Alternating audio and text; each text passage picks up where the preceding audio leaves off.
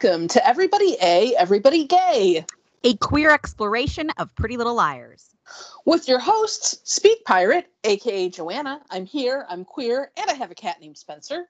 And your other host, LCO123, aka Vina, a proud member of the Church of Vanderjesus. Well, here we are at the last dance, the prom that wasn't, and the barn prom that kind of was. This is the episode where the moms get sloshed and wind up locked in the De Laurentiis basement. Clark is revealed as an undercover cop, and everyone dresses up in strange outfits, and they chase one another around a truly inscrutable prom layout. But hey, it's the last, of the big kind of gala events that are such a hallmark of PLL, so we will do our best to enjoy it while it lasts. Yes, I feel like at least 50% of this episode is people standing on platforms in formal wear, looking around. That's a lot of the episode. Yes, if you were going to take a drink of water every time someone stands on the footbridge and scans the crowd, you would be extremely well hydrated by the time you were done watching. You'd really have to pee. Yeah. I feel like one of the things that we've said before is that the worst thing a PLL episode can be is boring. Yeah. And I'm afraid that we border on that here a little bit, because a lot of this episode is people sitting around on the couch looking at their phones, and then people at a dance looking around trying to find each other or trying to find A.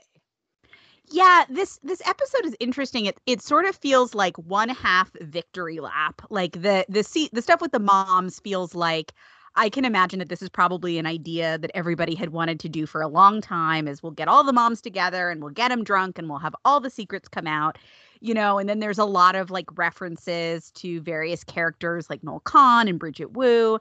So it's kind of like one half, greatest hits almost, and then one half running out the clock until we get to this A reveal, with literally A sending them messages being like, time's running up, just a little bit longer now. And literally just characters moving to different parts of this giant room and scanning the crowd, and then somehow missing each other, even though they're all in these giant, ostentatious ball gowns. Well, I really feel like it's very possible that A was sending signals to them in various ways, and they just keep missing it till eventually A has to go and stand there in the hoodie with the cape, and then they're like, oh, okay. I had the same note that A is kind of getting impatient with Allie by act 3 of this episode. Yeah, I was A probably put a message in the ice cubes in her drink, and she just didn't notice, and there's probably a bone with a clue sewn into her corset, and she's just standing around. I really feel A was getting to the point of no return with come on, just find me already. Yeah, A is getting bored. A is okay. Yeah. Well, go ahead. One thing that I'll say about this episode, as the penultimate episode of the half season and the second to last episode before the time jump, is that the season-long decisions to not invest in or work too hard on certain plot elements are really coming home to roost here. Because you can tell that the Sarah-Emily dance and upcoming betrayal, they're just not compelling or meaningful or enjoyable in any way. And then the lack of effort that's gone into explaining Allison's inexplicable desire to meet her sibling culminates here in a plot line that makes her seem like an absolute fool. In addition to which, wouldn't this whole dance be better if the prom were populated by characters who could legit be dead name? Noel and Lucas are name checked, but we never see them. I just like the idea of all the random suspects dancing around and creating real suspense, which is something that this episode is pretty sorely lacking. Well, and I have to say, I think that the lack of that kind of goes to my theory about them running out of money, that they got a warehouse full of extras, but they weren't going to pay, Noel Kahn and Jenna and Mona to be, sneaking around here. which would have, I absolutely agree, really would have upped the stakes. Yeah, I totally agree. I feel like they probably spent all the budget on this episode on the moms, which I'm not sorry about. I like what's going on with the moms here, but I just feel like the big dance, it feels really generic. I totally agree. And I like what's going on with the moms as well. It's easily the most fun parts of this episode. It is also so much filler.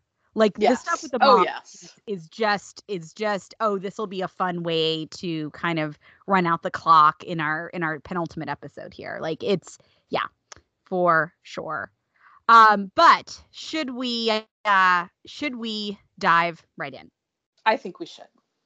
All right. So we begin with this sort of montage. One thing about this episode, the editing feels a little bit different. There's a lot of like one scene kind of leading into another, one scene kind of like the way one scene ends and the way one scene starts are kind of in conversation with each other. I agree. I think that they're doing that to create like a sense of motion and momentum which otherwise would not exist. Yes. Yeah, I totally agree. So all of the moms are explaining to the liars how they can't go to prom. They're kind of alternately like framing it as a blessing. Pam, who looks very glammed up in this sequence, is apologizing to Emily. Aria refers to the police as the village idiots, which is great. Veronica, unsurprisingly, has the least amount of empathy. She is going to host a gathering at the barn for prom. Also, by the way, they all can't go to commencement either.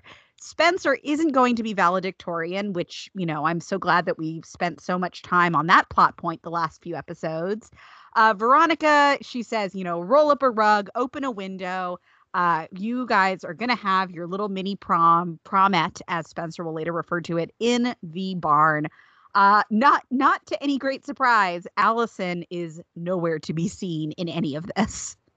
Right. And we actually, one question is Allison allowed or not allowed to go to the prom? And another question is Allison even still going to school? And another question is, Allison isn't a senior, so could she go to prom anyway? I think that they've just decided that Allison is a senior.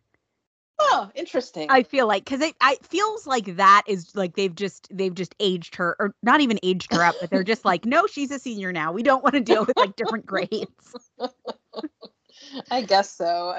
So once we're through, that little opener, the scene shifts to the liars at the brew. Spencer's talking about Veronica stringing twinkly lights on the shower curtain, and Hannah is mad. Allison points out that even if they went to the real prom, who would they hang out with besides each other? Hannah kind of agrees that that's true, and everyone would just be staring at them. Aria points out that they would also not be safe. They know that Dead Name has a twisted thing for formals. Everyone asks Aria if she has heard from Clark and if she knows why he met up with Reese, who they currently think is Dead Name's number one suspect. Just then, Lorenzo walks in, clearly suffering from extreme man pain. Emily, because the show hates me this week, gets to be the one to reassure Allie that Lorenzo will forgive her. If it was his sibling on the suspect board, he would have done the same thing. Allie excuses herself to go to the bathroom. As she's walking away, she gets a text from Dead Name saying that she'd better be at prom. It's their last chance to dance. Come alone. And this, of course, leads to Allison looking around somewhat suspiciously, somewhat shiftily. Yeah, and the music keeps singing the phrase, you terrible thing, in case we didn't get it, that Allison is a bad woman who needs to be redeemed by the love of a good man. Ugh, gross. So Aria is leaving a somewhat frantic message for Clark when Prezra approaches, suggesting that the police should be involved here instead of Aria. How many of her friends have been connected with Aria asks, which is like hilarious that she's talking to Prezra, number one A suspect for most of season 4. She mentions Andrew, fuck that dude, when Ella walks in with a smile announcing that Aria won first place with her real photos from that photo competition. Ella says this very quickly, but like the idea of them being like, So the morgue photos were interesting, but like these doll photos, they provoke more feeling, I think. Um, so this means that Arya is going to get to go to LA. This internship starts the Monday after school ends. Arya feels like she can't go anywhere until Dead Name is caught. She doesn't want to leave her friends.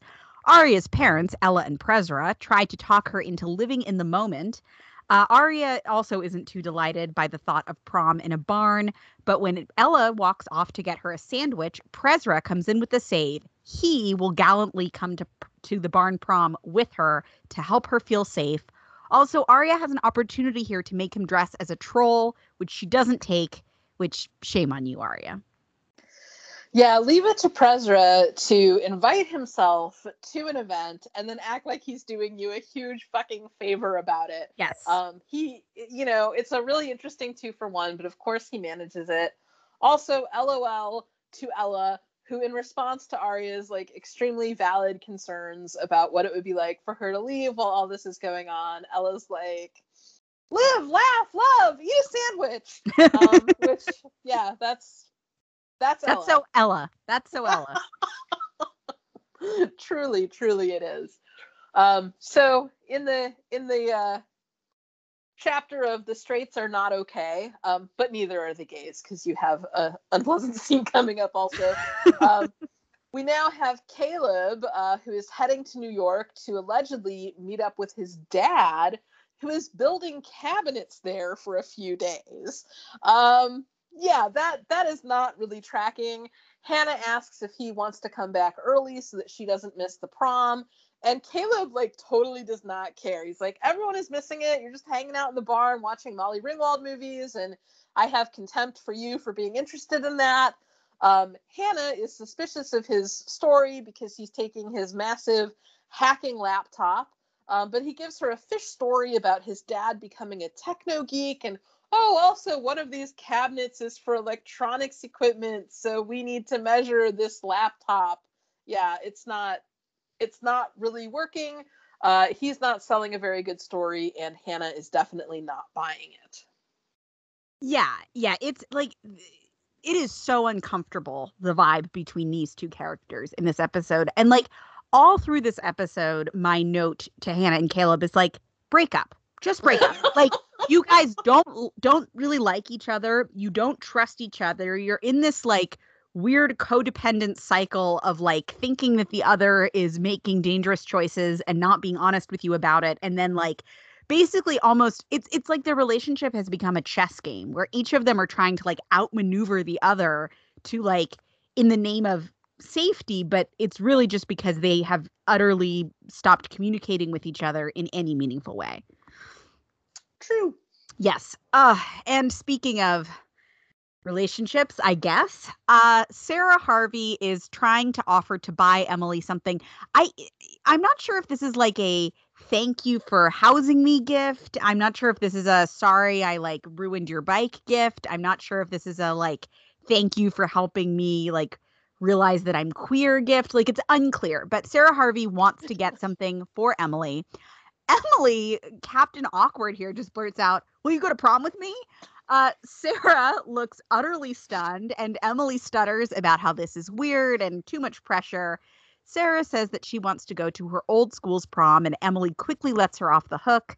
There is a hand brush, which I think is supposed to pass as romantic, but the music is really doing all of the heavy lifting here.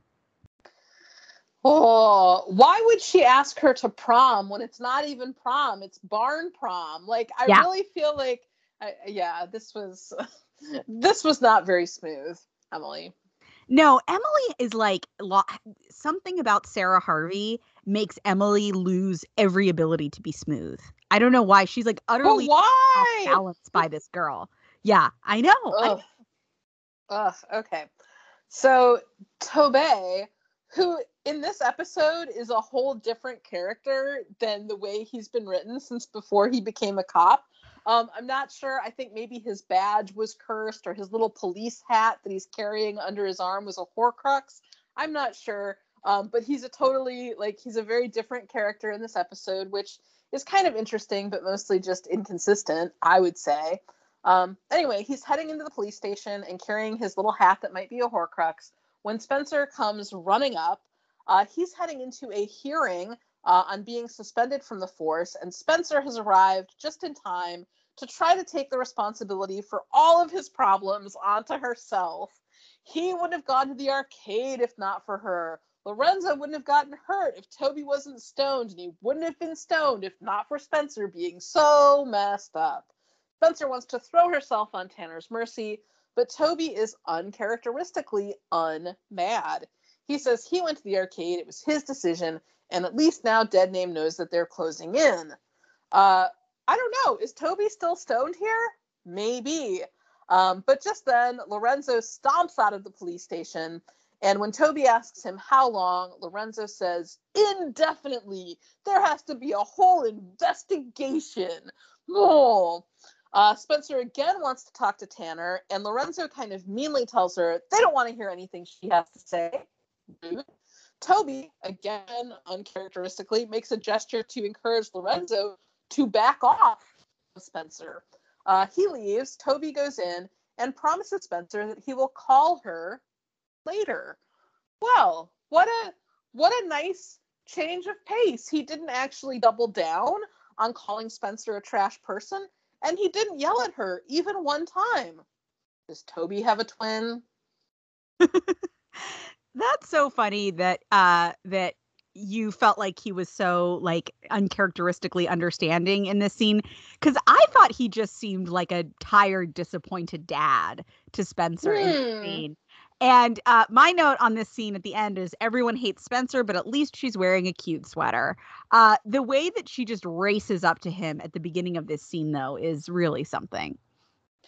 Yeah, I feel like Spencer is just like you were talking about Hannah and Caleb and how they should break up. And like Spencer and Toby, their whole dynamic in this episode is Spencer just like constantly walking around talking about what a trash person she is. Yeah. And Toby just like nominating himself for sainthood for still being with her, which I also don't think is like a functional, sustainable, or healthy dynamic, in my opinion. Agreed. And speaking of bad boyfriends, Hannah feels the need to call Caleb's dad to get a straight answer on where her boyfriend is and what he is doing, since he refuses to talk to her. Yeah, this is like, why be with someone who hates you and who you don't trust? Emily is kind of being her sounding board here. Hannah goes outside to talk to Caleb's dad. Just then, Ashley comes in with a necklace that she wore to her own prom that she wants to give to Hannah. Emily grouses about how they won't be wearing their dresses. She makes a point about like, there are going to be splinters in their butts. And Ashley is like, honey, this is a Hastings barn. There will be no splinters in anyone's butts. She asks Emily why Caleb isn't coming, and Emily sort of gives a non-answer about how everybody is kind of scattered right now. Ashley encourages Emily to try and feel beautiful at their prom, considering that so much has been taken from them. I do really love the Ashley-Emily chats. Hannah comes in with the announcement that Caleb isn't in New York and he must be trying to track A down solo. She tries to call him once again, to no avail. I think that Ashley is making a great point about how they've been robbed of so much. They should get to wear fancy dresses and feel beautiful. Great argument, Ashley. Would have been good of you to make that to the school board. Fair point. So as we're watching Hannah try to get through to Caleb on his phone, we see another cell phone ringing, and Allison answers a call from a blocked number. No one speaks, but she assumes that it's Deadname. She tells them that she can't go to the school prom. She won't be there. Please, speak to her. The call disconnects, and she catches sight of a hooded figure darting past the living room window. And where are the police? Aren't there supposed to be police, like, surrounding her house? Oh my God. Since you mentioned that, I am just going to use this time to talk a little bit about all the things the police sitting in front of the De Laurentiis and Hastings house miss in this episode. Because remember, they're in front of Spencer's house and they're in front of Allison's house. So they miss A, running past the living room window here at this time.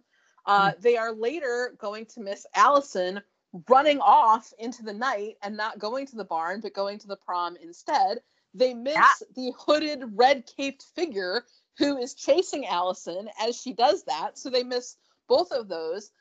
They miss the moms getting drunk and breaking into the De Laurentiis house and getting locked in the basement. They apparently let Rhys Matthews, who is like the number one A suspect, who looks exactly like a lost De Laurentiis, they just like let him into the De Laurentiis house without any questions or a by your leave or anything.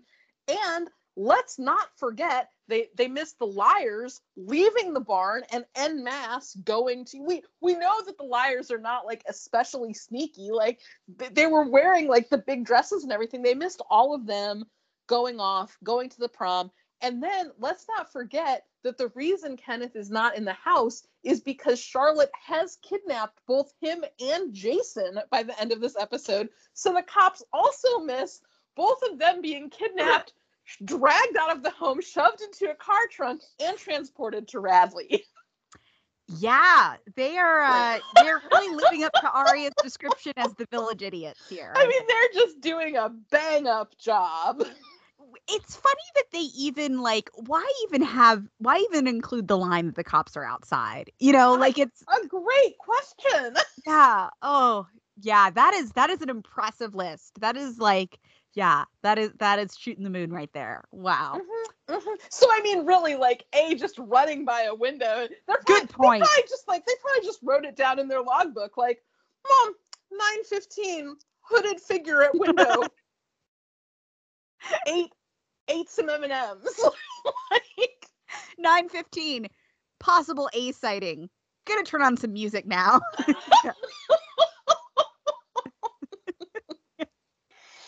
Oh man.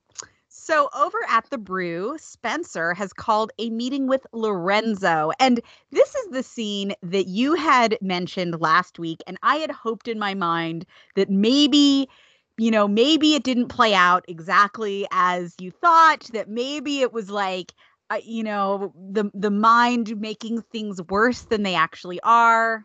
No. That is unfortunately not the case. Lorenzo is here. He's very salty with Spencer, but she is here for Allison. She understands why he's angry, but Allison just didn't think it through. He says that all he's heard is that Allie is a master manipulator. And good sir, let me say to you that was old pre-Blueberry Allie. You have nothing to worry about this current incarnation. He gave her a chance, which reminded me of the Kenneth line to Hannah. You gave her hope. From like way back in like season 2 or 3.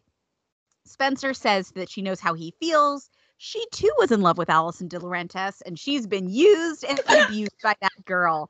But Allison has changed. She's boring now. Spencer tells Lorenzo that Allison needs him because she's never had anyone like him in her own life. Someone who saw something that was vulnerable and genuine. And what is that sound that we can hear? It is all of the Emerson fans, except Emily, howling at the moon like a pack of very, very angry gay wolves. Oh my God. This feels pointed to Emerson shippers. It really does. She asks if there is any way that Lorenzo could forgive Allison. Not yet, he grouses.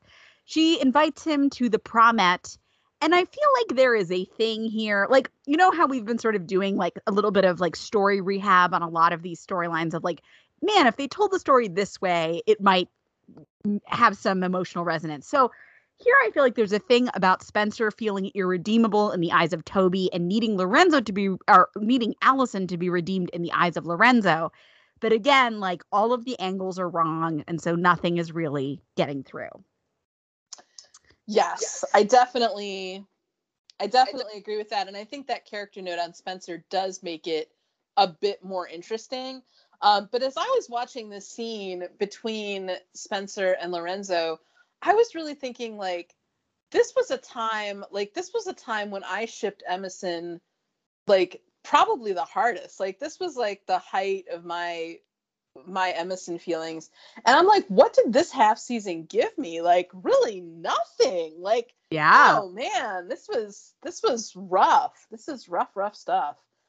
Oh, so the moms are inside the Hastings house eating seafood and talking about whether Pam was able to get any info from the cops on duty outside in exchange for a cookie. There is a sound like thunder that is actually Hannah parking. And then Veronica starts them all on the wonderful path of getting totally sloshed with the tactic of offering them all wine, which they hilariously refuse initially and then agree to since it's open.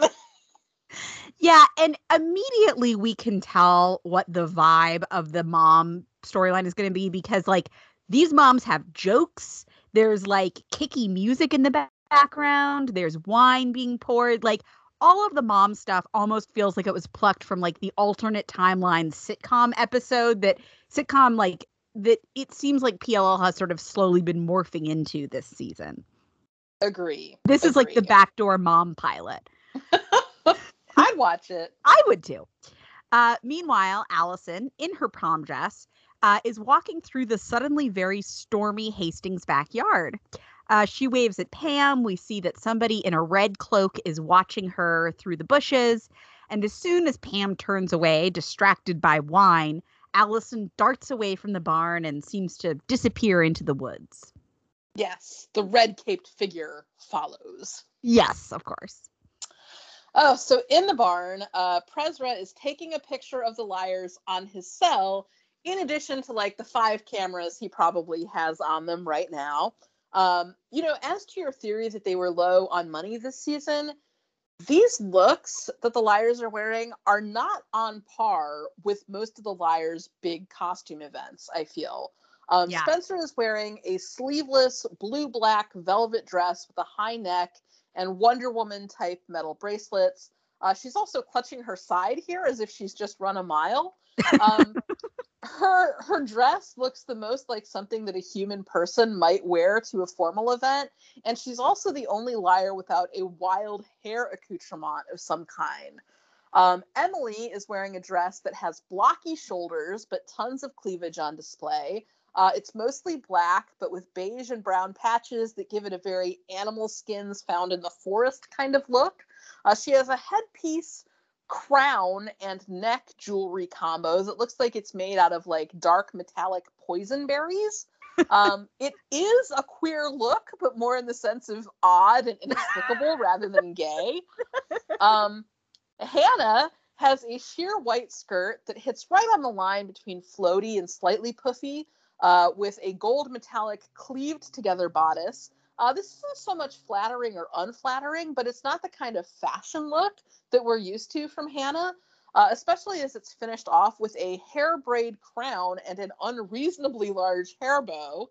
And then finally, we have Aria, who made such a big deal about her dress reveal last week. And honestly, for a girl who has a skull jacket in her closet, this is positively uninspired. It is a tight blue crop top and a colorful, busy floral patterned skirt. There is a leather belt that does look like it was probably crafted by alien warlord belly dancers, but other than that, the main point of note is her small red hair bow. Now, because it's a fairy tale theme, apparently Spencer's look is inspired by The Little Mermaid. Gay.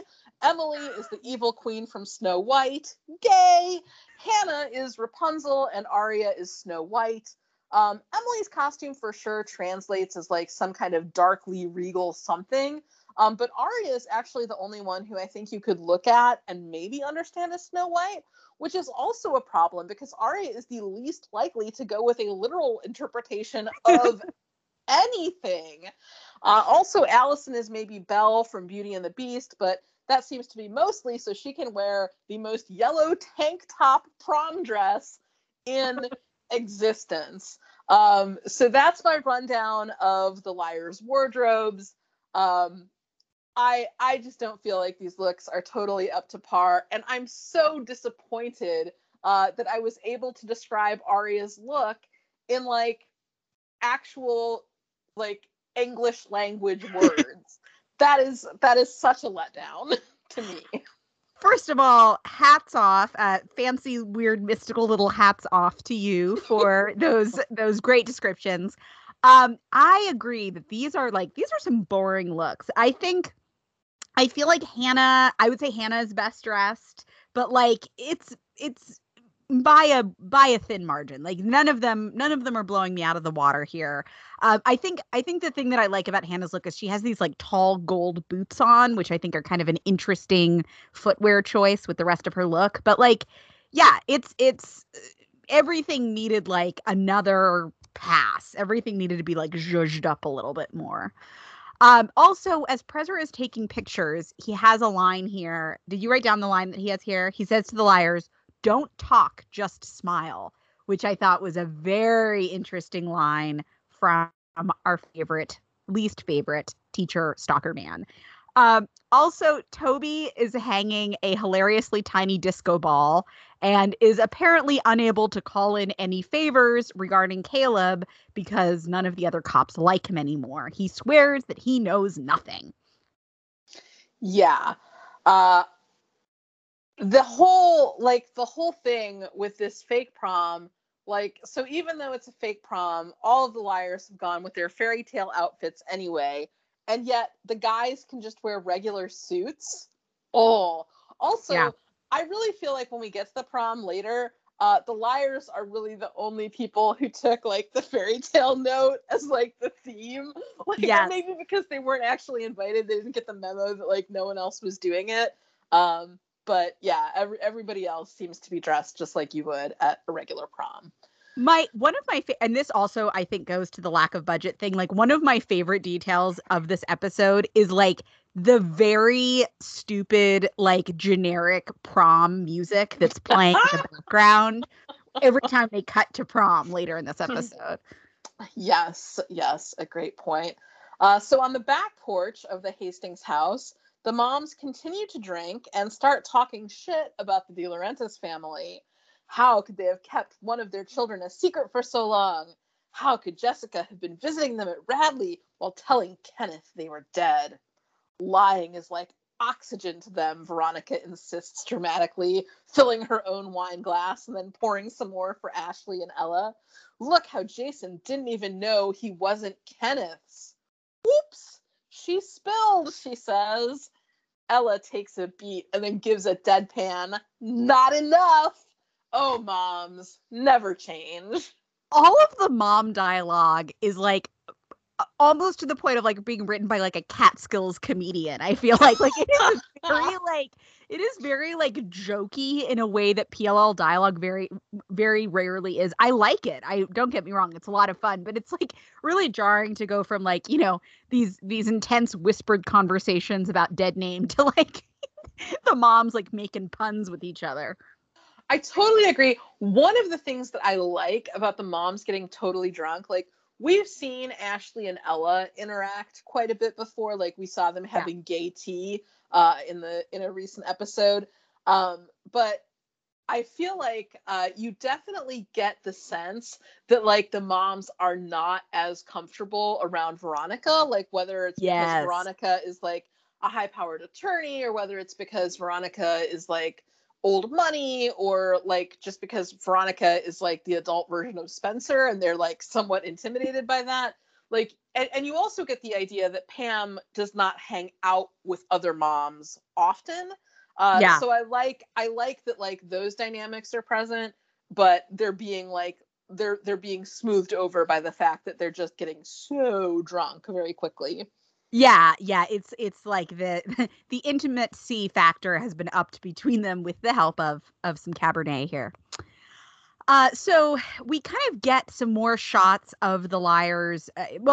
We see the liars kind of moving around the barn, so we get more shots of the barn, which is going to be a major location post time jump. And we see that it is enormous and so fancy. Like Spencer had made a big deal about how none of them were going to fit in there. The barn is huge. Like I totally get that it's disappointing to spend their prom there, but like, ladies, you are not in like a little tent. You are in a big, beautiful Hastings barn. Arya sees a notification on Prezra's phone about a flight to LA. She looks rather concerned, but before she can really process that, Emily comes up with the news via social media that Noel took Bridget Wu to prom. She's 85% tequila and her dress is on backwards. Allie would love to see that, but where is Allie? Yeah, Emily shrugs off the question. You know, she likes to make an entrance. I am really bummed by the fact that we don't even get to see this picture. It's just like a blurry image of some girl with her arms up above her head. Rude. They didn't have the budget. They didn't have, you know what? Bridget Wu demands the big bucks, and they did not have them. Goodness. I did not like that at all. Also, to your note on the barn is so nice. If I were Spencer, I'd want to live in the barn too. You know why? The barn has lighting.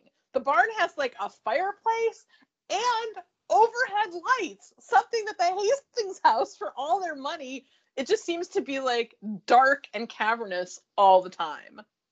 Yeah, that's true. It's very charming. Yes. So Allison, who Emily thinks just wants to make an entrance, is making an entrance at the prom. She is standing on a footbridge. We're going to see a lot of that. Watching regular people dancing without a care in the world. She catches sight of a red-cloaked guest and kind of like runs after them a little bit. Unfortunately, there are like 90 zillion people in red cloaks because it seems like the people who are like milling about the prom, like with trays of drinks or hors d'oeuvres, are all wearing like these red cloaks and then like some type of mask. As Allie is following that red cloaked person, the red cloaked devil horned costume wearer who has been following her continues to follow her, and they both run right past Clark, who is randomly taking pictures of this prom. And you know what we don't know is whether Allison even like has any awareness that Clark exists or like who Clark is or any of that. No, I don't think that we do. I don't think that she does. Yeah, she's been fairly disconnected of late.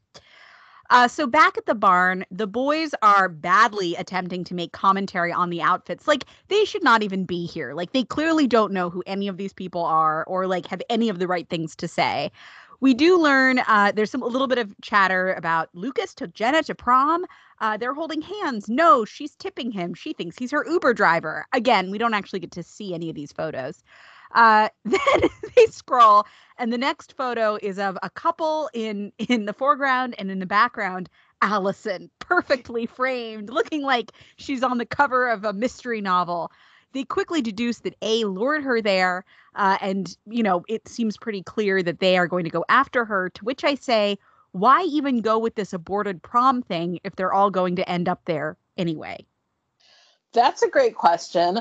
Also, I really enjoyed the line here where Spencer says that, you know, misgendered pronoun must have lured her there. And Toby replies, who did? Why is she there? I mean, God, how did the Rosewood PD let this guy get away? Yeah, I feel like it's so clear in all of this that like the guys are so deeply unhelpful here. Like, not only has this whole half season been about the fact that the police are apparently closing in on Dead Name, like the police who Toby was a part of until like earlier in this episode, but also like the whole series thus far has been about A, who is constantly trying to do these types of things to the liars, but like, you know, Toby, he left his brain in his special Frosty the Snowman police hat. And so now it's just like, who, what? What's happening? What's going on? Yeah, exactly. So the moms are no longer upright. They are drunkenly sitting on the porch. Have you seen the memes about bisexuals not being able to sit in chairs properly? No idea what made that come to mind right now. Nope. Ashley is sorry they made Veronica tell the sordid story about Peter and Jessica. Ella commiserates because her husband is a cheating dog as well. Veronica laments that she can't spend time out here in her yard anymore because that patch of dirt over there is where the dog dug her up. Yikes. Veronica heads back in, probably to get more wine. There's a brief mention of checking on the girls, but Ashley is sure they're fine, and what they should do is go check on their host, drunken Veronica Hastings. Yeah, I like how supposedly their whole reason for all being here is so that they can all be close to the liars, and it's like, no. Veronica Hastings has gotten drunk, and we need to deal with her sullen ass, and our girls will fend for themselves. So now the liars have arrived at prom. They all stand on the platform and stare out at the crowd. Nobody is stopping them. There will be one sort of half-assed attempt in a few minutes to stop Aria, but like we don't even get a scene of them like having to, sneak in a back entrance or anything, like it's so like why make this whole big to-do about how they can't go? Also, props to A for having bought their tickets to this prom weeks ago. Apparently, you can just like cash in at the door because none of the liars were like allowed to buy tickets or anything. I'm sure Allison didn't buy a ticket in advance, but here they all are just crashing the prom like it's nobody's business. Well, it's so funny because later, like, they'll reference the other rooms in this building. And, like, I think Toby refers to, like, check the kitchens. And it's like, oh, wouldn't it have been fun if we had a scene where they had to, like, smuggle in on a catering cart or something? Like, that would have been fun, but no. Yeah, this episode has just set up an obstacle that does not end up mattering in the least. Aria spots Clark, who acts like it's just no big deal that he's taking pictures here. His line of defense is just, I'm just going to act like you're the weirdo for questioning me. Yes, I'm a college-aged man who suddenly appears and maybe has family in Baltimore or maybe doesn't know what parents are, but it's not weird that I'm taking pictures at your high school's prom. It's weird that you're asking me about it. Before he can really get into his story about how someone from the prom committee hired him and how he didn't want to rub it in Aria's face that he got to be here, and before she can really get into her explanation about how they saw him at the doll factory, the teacher, who I believe is Mrs. Horowitz, comes right over and suggests to Aria that she and her pals find the exit. Yeah, this is like a very half-hearted attempt at getting the liars to leave. It's the only thing anyone says to any of them. Yes. And they're not even wearing masks. Like, they're extremely recognizably the liars. I know. It's ridiculous. And they're not even like hiding behind, like, we don't even get a funny scene of them like hiding behind a giant tree or anything. No. So the other liars are still in the process of looking around. Allison is also there. She is also looking around, but from a different area. She gets a text message that says, "Don't look for a wolf. Red is enough. Time is running out." Spencer spots Allison and leads the gang towards where she was standing just a moment ago. But, Allie has started following yet another red-caped reveler, and so is no longer there when they arrive. If this does not sound very compelling, like, basically, it's like someone is standing here. Other people are standing there. They go try to stand over there, but that person is left. That is like an accurate feeling of what it is like to watch the scene. Yeah, there's a reason that it doesn't sound compelling. It's because it isn't. Also, I just took the note, like, I don't think this Allison is capable of deciphering riddles, Like, you might need to dumb this down a little more. I briefly at one time was like, trying to like map out in my head, and I was thinking about drawing it on paper, like, what do I think the layout of this room is? Like, where is the footbridge? Where is the maze? Where is the cave area that seems to have multiple entrances and exits? Where do I think the kitchens and the coat check are? But I think it's actually, this is like a portal to like Ravenswood, because like there isn't really like, none of this is really fixed. We're basically like running around in like the movable forest, essentially. Yeah, I think you're probably right. So back on the Better Show, Veronica is drunk and not listening to suggestions that she should eat something. She starts ranting about how it's not enough that Jessica tried to steal her husband. Now her child buried her in the yard next to Veronica's lilacs. I thought they were azaleas. There is the second use of the word freak in this episode to refer to A. Just great work. Great work, writing team here. Then Pam suggests that maybe somebody else buried Jessica, like Ken, perhaps. The moms kind of bat around various theories about why that might have happened, revenge, so Peter would find the body. But Veronica grabs her keys and announces that maybe we should ask him. She heads off to talk to Ken, and the other moms follow behind, though Pam makes sure to gulp more wine before she goes. And I feel like there's kind of a cute thing in this episode that, like, Pam is probably more of a lightweight than the other moms because it seems like she gets much more drunk much more quickly, which I found very cute. I agree. I agree. It's just total filler. But I like the way the moms are like basically the adult versions of their daughters. Like Yes. now it's like Pam floating a theory out of nothing but the ether, and Veronica being like, yes, we will go and we will interrogate someone immediately because we have decided that this theory must be the truth. Yeah, good times. Yeah, it's really fun. It's really fun. So Allison is heading for the cave/labyrinth area of the prom, which, is apparently standard at every Rosewood dance.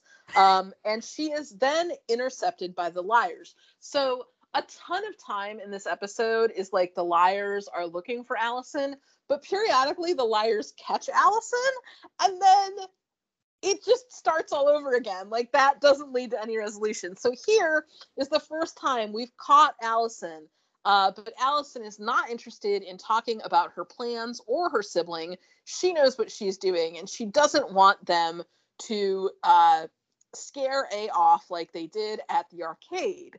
Now, that's interesting. Isn't Allison the one who called the police that night? Is anyone in the writer's room paying attention anymore? Anyway, she rushes off, and the liars just kind of stare at each other before they decide to follow her some more. All that is except Emily, who has just caught sight of Sarah fucking Harvey, and so now we have to deal with that. Yes, Sarah Harvey is here. Emily is very surprised to see her. Sarah says that she was at her other prom, but this is where she belongs, at Rosewood High, the school that I didn't know she was even enrolled in. I guess it's that she just needs to be with Emily, and she somehow knew that Emily would be here because when she went to the barn, she figured out that this is the only place Emily would be. And also, why is it that these girls suddenly can't, like, have no use of their phones in this episode? I have a lot of questions. And anyway, she didn't want the night to pass without at least one great dance with Emily. Ugh. And also yuck. I think it's really funny. Like, we had a moment earlier with Aria and Clark where she's like, you don't even go here, you're in college. And now we have like another, like, Sarah Harvey doesn't go to this school. Anyone can come to prom. Liars who are banned due to security reasons. They're sociopathic stalkers. Yes, they can come. Also, people who don't go here, like undercover cops and randos from another school. Yep. All are welcome.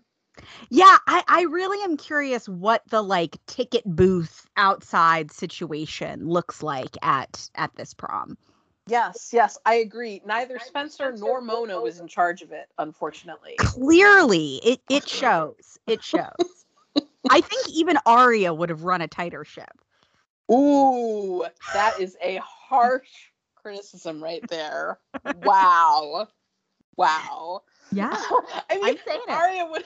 Aria would have, like, she would have been so disorganized that, like, no one would have gotten in to the dance. So in that way, I think you are right.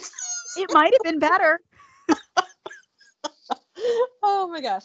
So the moms, they have infiltrated the De Laurentiis house despite the cop cars presumably stationed in front of Spencer's house as well as Allison's. Veronica shouts drunkenly for Kenneth. Fortunately, the cops are out of hearing range as well as sight. She hollers for Kenneth. She has a question for him. She's just yelling that she has a question. I kind of wish that she were actually yelling, like, did you bury Jessica in my yard? But she, like, that just leaves it to our imagination. The moms discuss the door being open, Kenneth's car being there, Pam not wanting her fingerprints on anything. They see an envelope of police evidence and find the eternal press still photo of Jessica with the kids at the apple farm. But just then, gasp! They turn around and find themselves face to face with Rhys Matthews, who has also gained entry to the house, despite the really excellent job that those cops out front seem to be doing. Yeah, and Ashley narrows her eyes as though to communicate, have I slept with you? Or could I sleep with you? Yeah. Has it already happened, or could it happen tonight? Or how would you feel about Ella Montgomery being? Yes. On the alert, for sure. Yes. Meanwhile, at prom, Allison charges through more red-cloaked, masked people. Spencer grabs her arm, saying that if they scared A off, that is a gift. Allie insists that she needs to meet her sibling. Spencer tells her not to follow her worst instincts, and Allie snaps that Spencer doesn't get it. She never understood her or even liked her. Allie says that she needs to look her sibling in the eye and ask what made them hate her. Spencer lets her go and it's unclear whether Spencer is like stunned into silence and letting her go, or is like Allie has like gotten through to her in some way, and so Spencer is letting her go because of that. What did you make of this episode that is mostly filler, like having this moment at the center of it? I mean, I think that what Allison is saying here is entirely wrong-headed and exactly why Allison should be in therapy. But also, Agreed. Like, I think that it's, I don't love it because Spencer and Toby in this episode are doing this dance of like, oh, Spencer is such a trash person, but I, the White Knight, choose to love her anyway.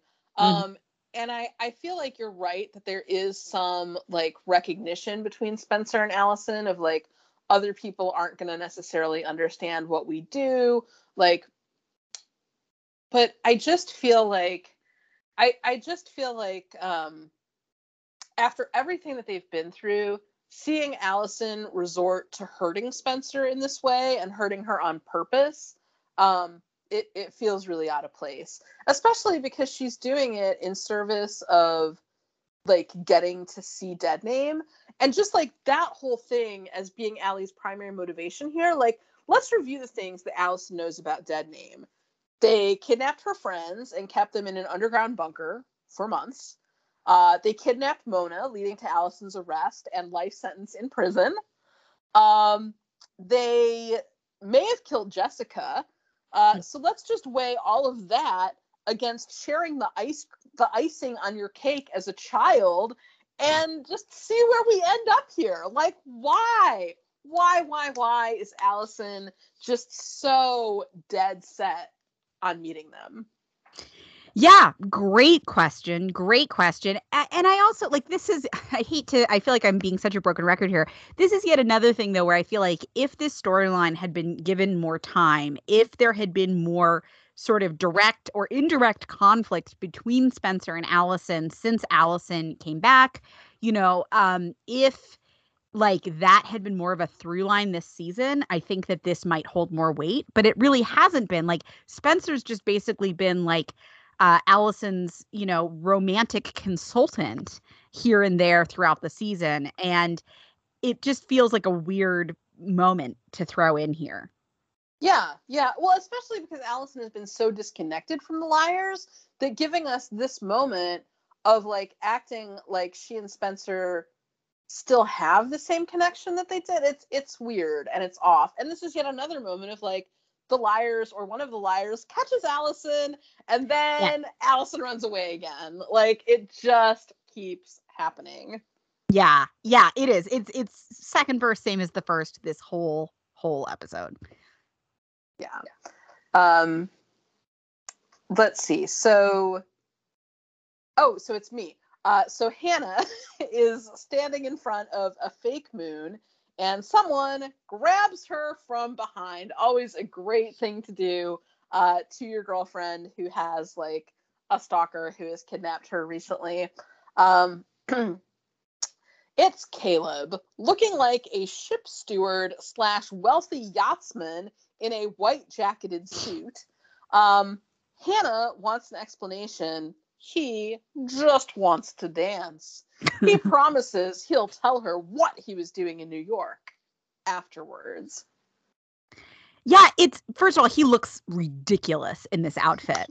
But yeah, it's such a like I said she's not dancing with him. He says, "Oh yes, she is." He refuses to tell her anything. I hate him. Like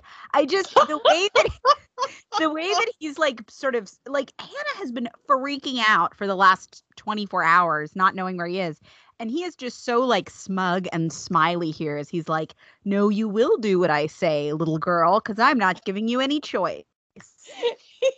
He kind of looks like this is like a really old reference, but he kind of looks like Ricardo Montalban on Fantasy Island. Like yeah. that's kind of the look he has with this white suit situation. Yes, agreed.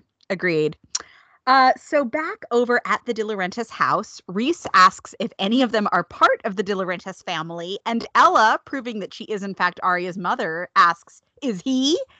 Veronica identifies herself as the neighbor, and what business does Reese have being here?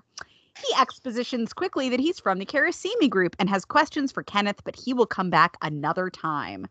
Once he leaves, Ashley quickly fills them in about the whole Karasimi group connection, wondering whether there's a connection with Char or with Deadname, and Ella announces that she thinks that they have in fact met Deadname.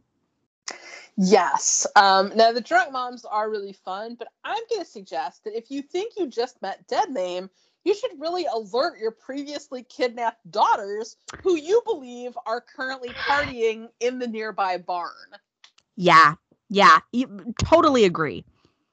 Also, I really love the way that Veronica acts like she has standing there. She's like, well, I'm the neighbor. I mean, granted, I've just broken into his home to accuse him of murdering his wife, but I'm the neighbor, and what are you doing here? Although, I mean, I guess she has as much standing as anybody. Like Reese's explanation that he had some questions, and so he's shown up like late at night at Kenneth's home, having let himself in, does seem very suspicious indeed. And isn't the explanation for this that Charlotte just like told him to come there just to like freak out the moms or something? I don't remember if we ever get an explanation for this. I kind of felt like maybe we don't. Well, we never see Reese again, right? I don't think that we ever do. I could be wrong about that, but I think this pretty much concludes his time. Yeah, this is the end of the Reese arc. Yes. So Aria and Presra are having a spy game slow dance of keeping one eye on Allie and the other on Clark. Aria is suddenly really weirded out by Clark. It happened fast, but now she's like, oh, he's so weird. What's he doing here? And so now Presra opts to play devil's advocate and suggests that maybe he's really here as a legit photographer. Nothing wrong with an older man wanting to take a bunch of pictures of teenage girls now, is there? No, nothing at all. I love that. I feel like they're kind of doing this like spy versus spy kind of thing of like dancing and spying at the same time. Also, like poor Allison, she was just taken to walking up to random people and asking if they're Deadname. Like that's that's how she's investigating. Oh my god, that was so dumb that I didn't even write it down. Like, it's getting sad. It is officially getting sad, I think. And like that was like a guy who was wearing like a porcupine mask. Yeah. And he clearly was like, oh my god, Allison De Laurentiis is talking to me. You know? You know, it's bad. So meanwhile, Spencer and Toby are dancing together. She is stewing over Allison's comment about Spencer not liking her. Toby grumbles about how Allie hasn't always been easy to like. And Spencer gives a brief thesis statement, which feels like a thing that one of the writers like tacked up on the wall at the beginning of the season and was like, this is a theme we have to have one of the liars express at some point, which is that they missed out on their high school career by trying to solve the mystery of Allison. Toby asks if this was her speech. Spencer says that she doesn't want to think about the speech. I think it's really rude to say that they missed out on their high school experience trying to solve the mystery of Allison. Like, they missed out on their high school experience because they were being, like, stalked and terrorized by A. Yeah, for sure. Oh, rude. So, on to the next slow dance. Sarah and Emily are slow dancing, and Sarah wants Emily to know that whatever happens, Emily means a lot to her. Emily, because, like, her IQ has also dropped 50 points in this episode, has no follow-up questions whatsoever, despite the, like, clearly ominous, like, foreboding of, like, whatever happens, I just want you to know. Like, I cannot imagine someone saying that to me and my first question not being like, well, what do you think is going to happen? Yeah. When I inevitably betray you in 5 minutes, remember how fun this dance is. Yeah. But also, so this is a question that I have. I mean, I don't really care at all about these two characters, but I feel like we've gone back and forth on, like, what is Sarah Harvey's deal? What are we supposed to think is her deal? I do think we are supposed to perceive this as sincere. That, like, Sarah knows that she is going to betray all of them, and she's known it all along, but, like, she is taking this moment to say, like, Emily, I do have my feelings for you as your sentient sleeve of stale crackers. It was real. Well, and I mean, she's going to have that line where she's like, I tried to keep you safe, which I think is like her way of saying basically like it was real. Some part of it was real. But this is like it was all very dull, but some of it may have also been real. Real dull, maybe. But this is where also, like, revealing earlier that Sarah is bad would have served this better, because, like, it wouldn't have been the audience being 12 steps ahead of Emily. I mean, it, like, we would have been kind of in on it, and so it would have been maybe hit harder emotionally if these two characters had any chemistry or any, anything beyond stale crackers. So Arya, who I feel is quickly becoming the MVP of this episode, tells Prezra that she doesn't want him to follow her to LA. She needs to go alone. She blurts out that she saw the thing on his phone about how he's flying through LA, and he says that it is a connecting flight because he is going to Thailand. He is not following her to LA, but he's not sticking around either. She encourages him to move on. It says he is going off to Habitat for Humanity. They agree that change can be good for them both. My question here is, do you think that the writers had decided at this point that they were going to be Endgame? Because there almost is a vibe here. This feels like the last moment where it's like, maybe these two characters won't get back together. I would have really liked it. I spent so much of this episode rooting for the other couples to break up that it feels really nice to kind of think that maybe Prezra and Arya actually will. It's a sad state of affairs when Prezria are the healthiest relationship in an episode, but they really are. Yes, it's very true. She seems extremely glad that he's going to be on the other side of the planet, and he seems to really be looking forward to going to Thailand, which I'm sure has no connection whatsoever to him being a pedophile. Yeah, I had that thought too. I was like, you guys really went with Thailand, didn't you? Mm-hmm, okay. Okay. That is a not so subtle dog whistle, I feel. Yep, I agree.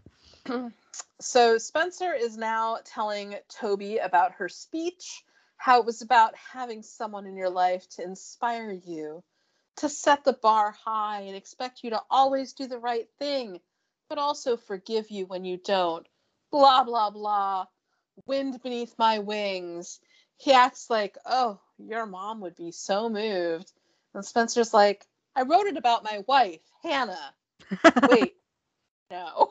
She says she wrote it about him, which is very confusing, but he takes it as his absolute due, because, again, their relationship is now, based on Spencer acting like she is not worthy to receive him, and him saying, but if I say the word, you will be healed. Anyway, they kiss for 14 whole seconds, during which they completely lose sight of Allison. Yeah, I love how this brief speech is just full of things that are like bad and not true. Because, like, first of all, just like unconditionally supporting someone when they lie to you is not like automatically the sign of a healthy relationship. Also, LOL at Spencer's being like, and then not resent them for it. Who is like the most resentful character on this show? Toby Kavanaugh. Yes. Yes. And it acts like she is writing the speech about the Toby that Toby imagines himself to be. Yeah. Which is really, really different from like the Toby who has been interacting with her for like the last 2 seasons. Well, it makes it clear that the Toby that Toby thinks he is the Toby that the writers think they're writing Toby as. Yeah. Yeah, that's a great point. So the liar moms are sort of fiddling through plenty of old photos over at the De Laurentiis house, trying to find more proof that would link Reese with the De Laurentiis family. Pam thinks that they should go to the cops, but a thump in the basement distracts all of them. Veronica declares that Kenneth must be hiding down there. They all walk down into the basement, and then, would you believe it, the door slams and locks shut. The moms yell for someone to open the door. Oh, liar moms, you're in it now. Oh, this is like what has happened to the liars 100 times. You walk through into a place and then the door slams behind you and oh no, you're trapped. The moms don't even know how lucky they have it. There aren't even any animals down there that are about to attack them. I mean, come on. I know. Not a horse, not a raccoon. Like they're no bees. No like weird masks or like dresses that they're being forced to put on. Like, oh my goodness. At the prom, Allison sees another red hooded cloak and follows it. I wish we got the scene where like Allison just keeps following these servers back into the kitchen, and so she like follows them, and it's like, oh no, they're just getting more hors d'oeuvres. And then she like goes back out and tries to like follow another red cloaked person, and it's like, oh no, they're getting more waters. No. And like meanwhile, A is like watching and getting really annoyed. But so she's following another red cloak. Hannah and Caleb talk, and it turns out that he went to New York to get a job. He's going to work as an information risk analyst and keep the hackers out for a company so big and so secret that he can't even say the name. But he'll make enough money to live in New York and pay Hannah's tuition. This is really something that partners should talk about. But Hannah is pleased and they kiss. She's happy it has nothing to do with A. And Caleb says only with getting away from them. This is like one of the weirdest like television tropes that happens. Like on Gilmore Girls, when Luke buys that whole ass house and doesn't tell Lorelai, like there are just some things that you really ought to talk about with your partner, and major life changes such as this should be one of them. Yes, totally agree. Also, you have talked a lot about this whole idea like money doesn't matter on PLL. And this is yet another example of that where it's just like, oh, so there was all this, kerfuffle about how are Ashley and Hannah going to pay for college without the Karasimi tuition. And now it's like, oh, Caleb's gotten this magical job that's going to pay for an apartment in New York and all of Hannah's college tuition. Like, is he suddenly Bill Gates or something? Like, what is the deal here? Yeah, like how much money do you have to pay to have like an apartment for the two of them to live in New York, plus all of Hannah's tuition? Like it really seems like that is quite a job for a guy who did not graduate from high school. Yes. Yeah. He's like suddenly Elon Musk or something. I don't know. He's dressed like him.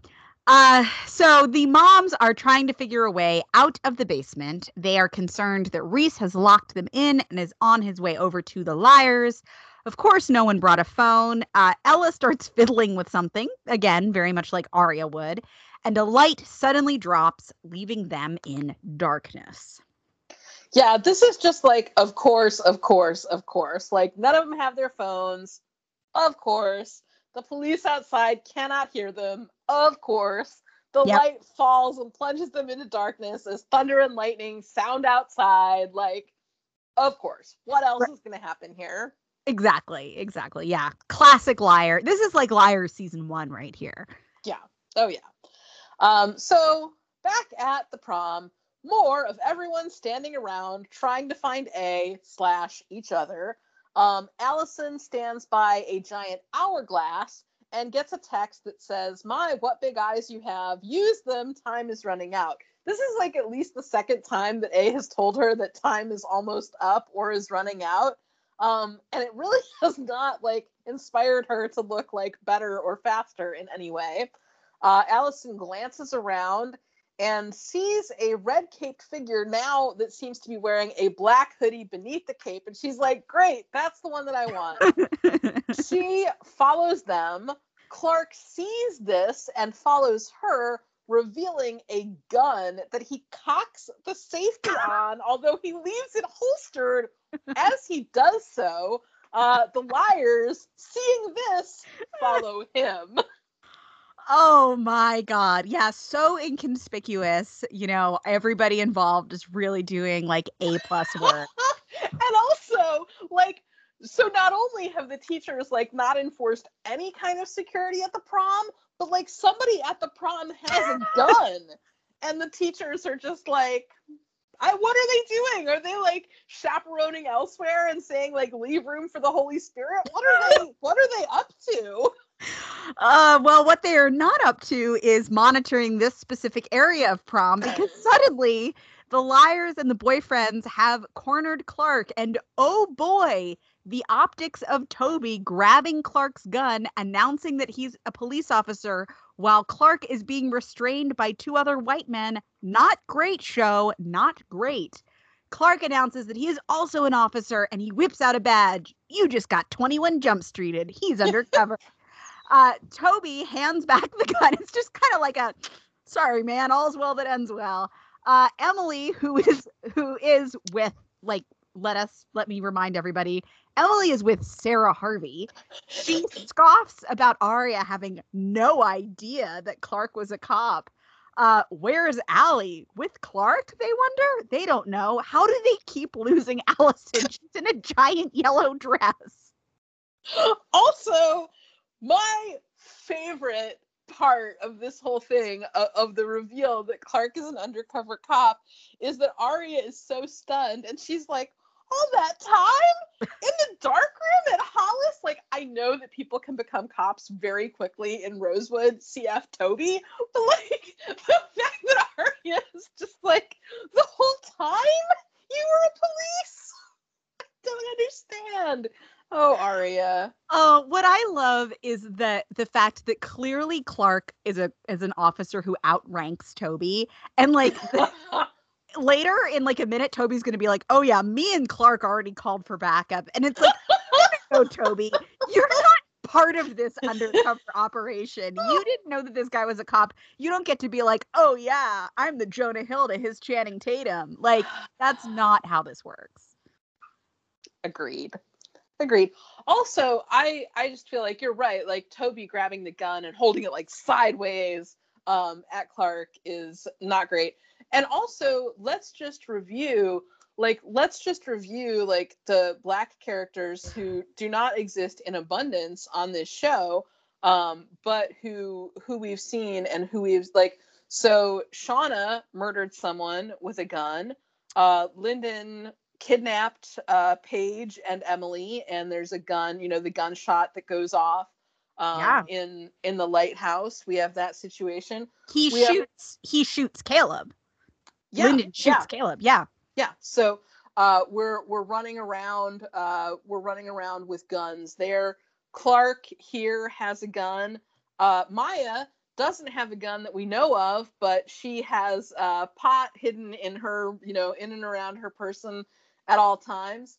And then we also have Barry Maple, and we have the FBI agent, who are law enforcement officers, but again, are people who are constantly carrying guns. So I just want to point out that their track record here, not the best. Far, far, far from the best.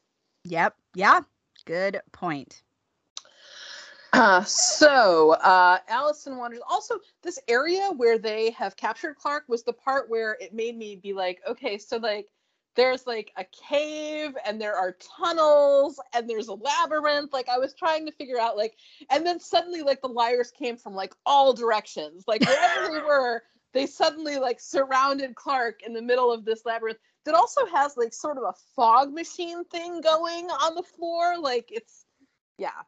Suddenly it's like this part of the prom just goes on and back forever and ever. Yeah, like, this is why I said it's like it's Ravenswood. Like this is like a portal where they're all just like, yeah, they're all just in like another dimension now. So Allison is wandering some more through the labyrinth.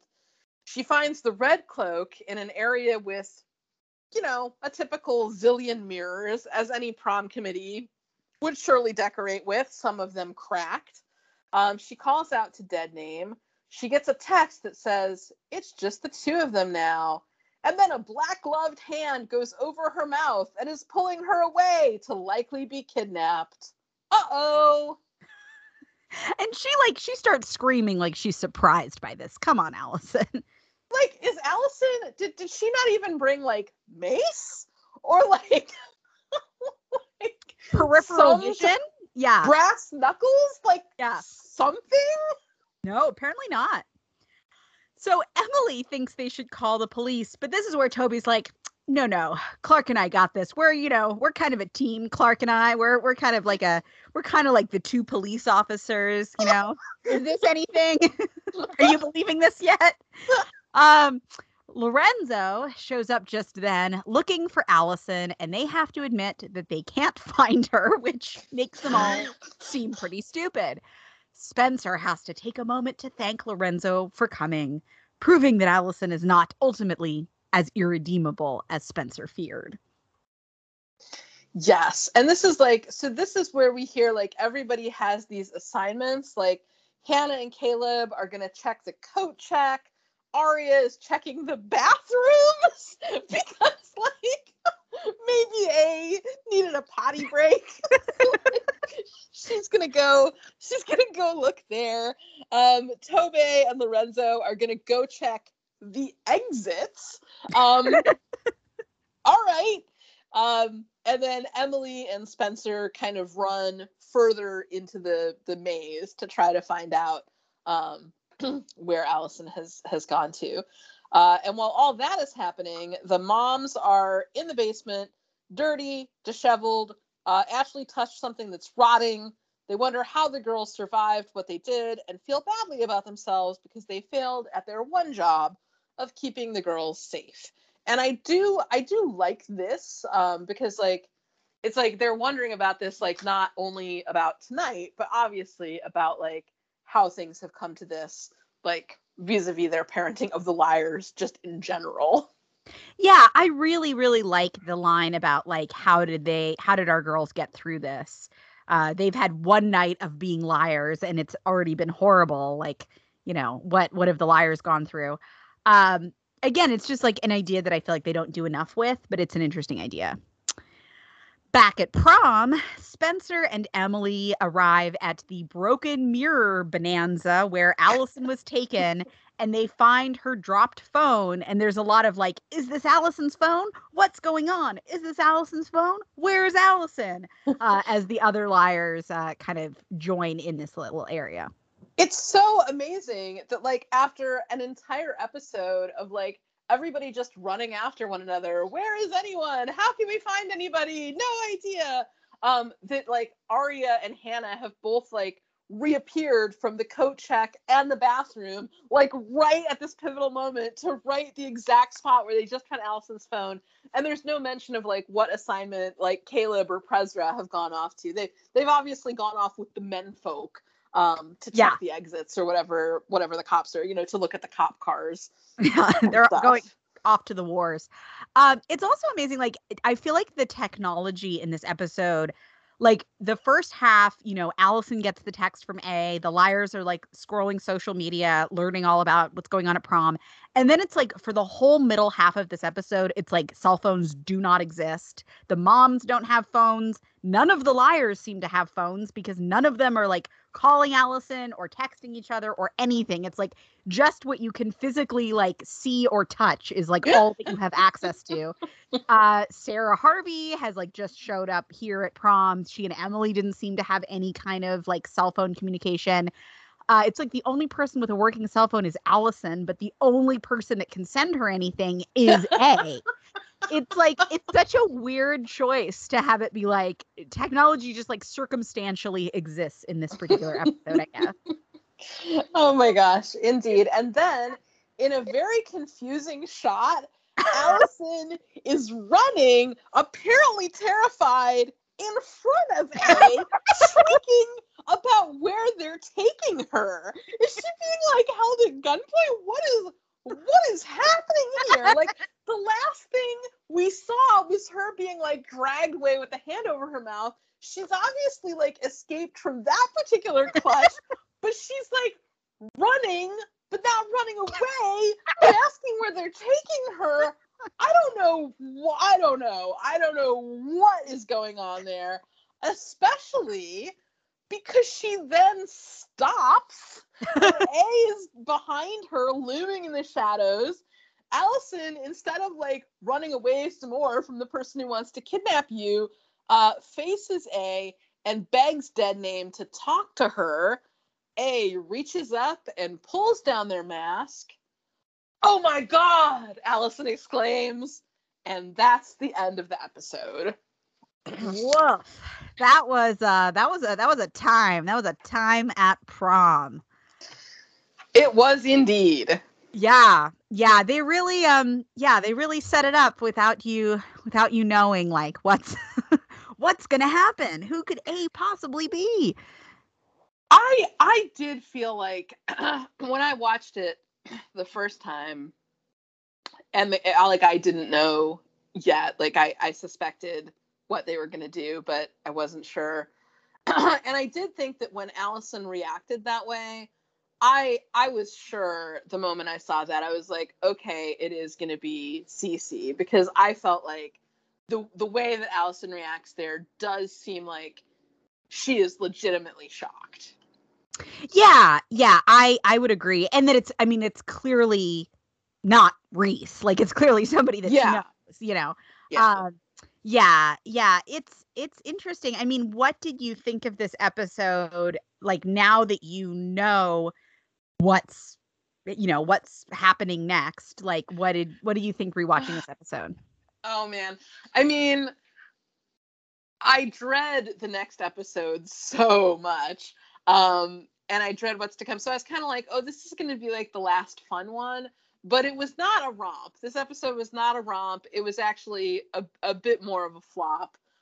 Just because in spite of the kind of glamorous setting of prom, the show just really fails to deliver on much. We're obviously like going through this whole episode just to get to that last moment at the end when Allison sees who A is. Yes. Yeah, it is really like literally, spinning in circles, this whole episode, spinning in circles in fancy prom dresses. And like you said, they're not even like I feel like this episode would honestly be so much better if the outfits were better, because at least it would be like cooler stuff to look at. Yes, I completely, I have a hard agree on that.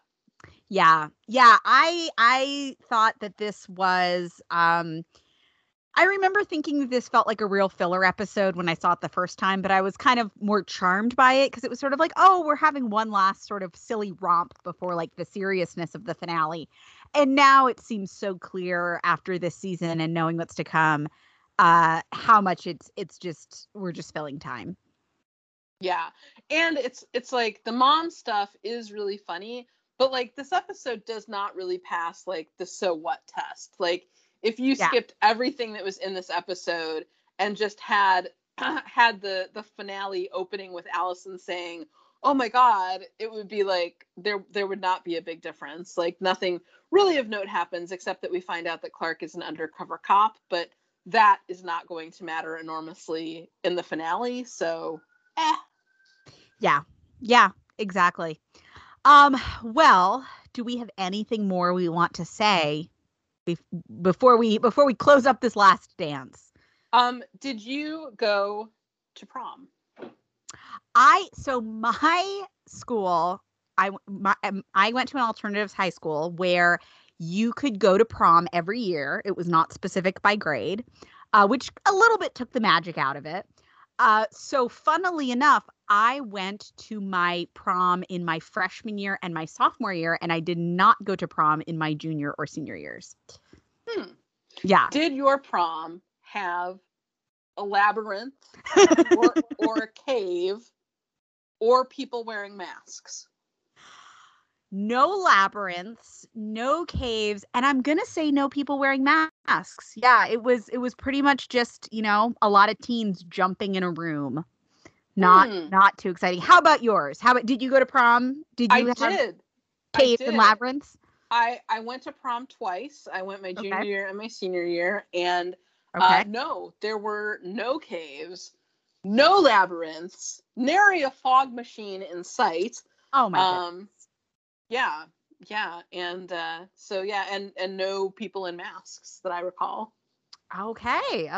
Yeah, I mean, I wonder, like, because like the school that I went to was very, people. It was very. Most of the kids were kind of felt like they were like too cool for a traditional prom, but I do wonder, like, I don't like how prom themes work at normal schools. Like, do people really dress for the theme or no? Kind of the anomaly here. I feel like they were.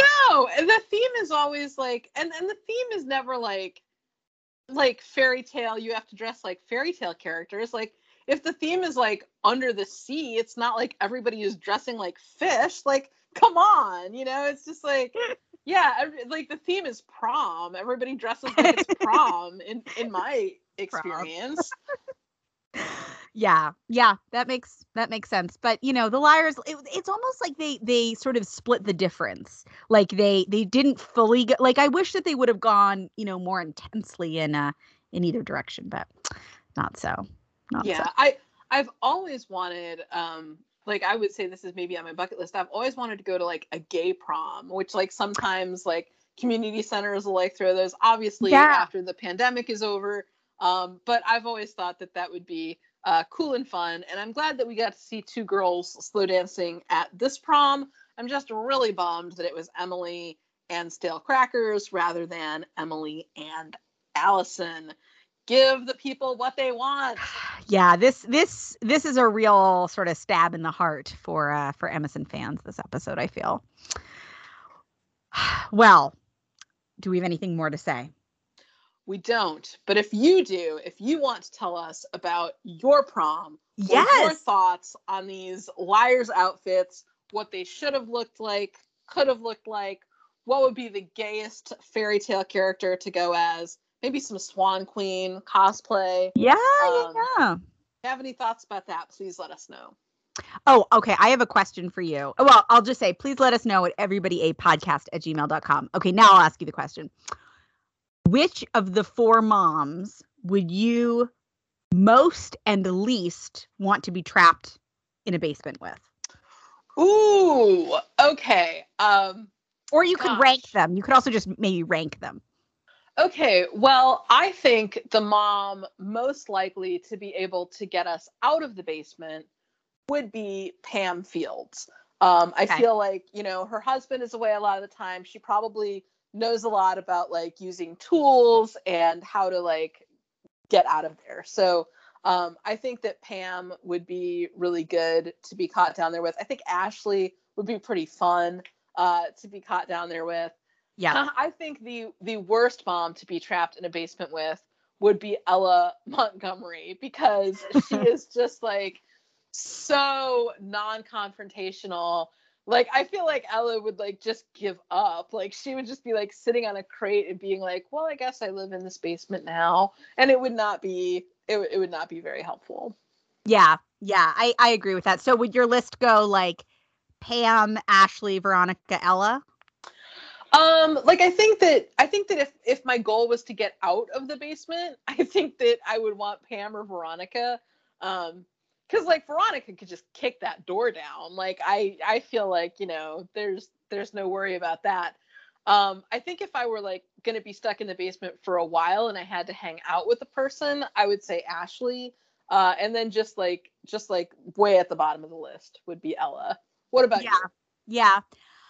Oh man, I agree. It really does depend on like the goal. Like I think Ashley would definitely be the most fun to be trapped with. And I think Ashley actually would be pretty resourceful. You know, Ashley's a pretty scrappy woman. Um, I feel like Pam and Veronica, like they would both have good instincts in terms of getting out of there. But if you were going to be trapped with them, like I feel like both of them would be very anxious people to be trapped with. And Mm. Veronica would be very controlling. She'd be like, we need to make a chore wheel like an hour in, you know. Um, so I think like if I was gonna be if I was gonna be trapped for a while, I'd choose Ashley. If I needed to get out of there, I'm gonna say Veronica. She seems like she could kick down a door. Yeah, yeah, I think you're right to worry about if you were down there for a long time. Like, Veronica would be like assigning roles for the new civilization that she's building, and Yes, that would be a lot. That would be a it would lot be for pretty your intense. basement situation. Yeah, it would get pretty intense pretty quickly, I think. Yeah. Yeah. Well, you can of course email us if you have thoughts on who you would most and least like to be trapped in the De Laurentiis basement with. Then there's of course also like the wild card of Jessica De Laurentiis, who maybe would be the best just because she knows like all the hidden passageways, you know. Hmm. But she also is dead, so that That is somewhat limiting. that poses a bit of a problem.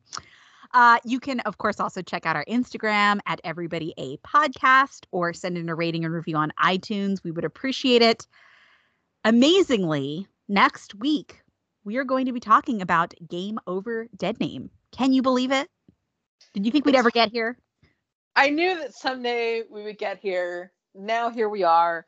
Not looking forward to the wild transphobia in the upcoming episode, but I am looking forward to Sarah Harvey's betrayal being revealed by like her being on the other side of a door that's closing.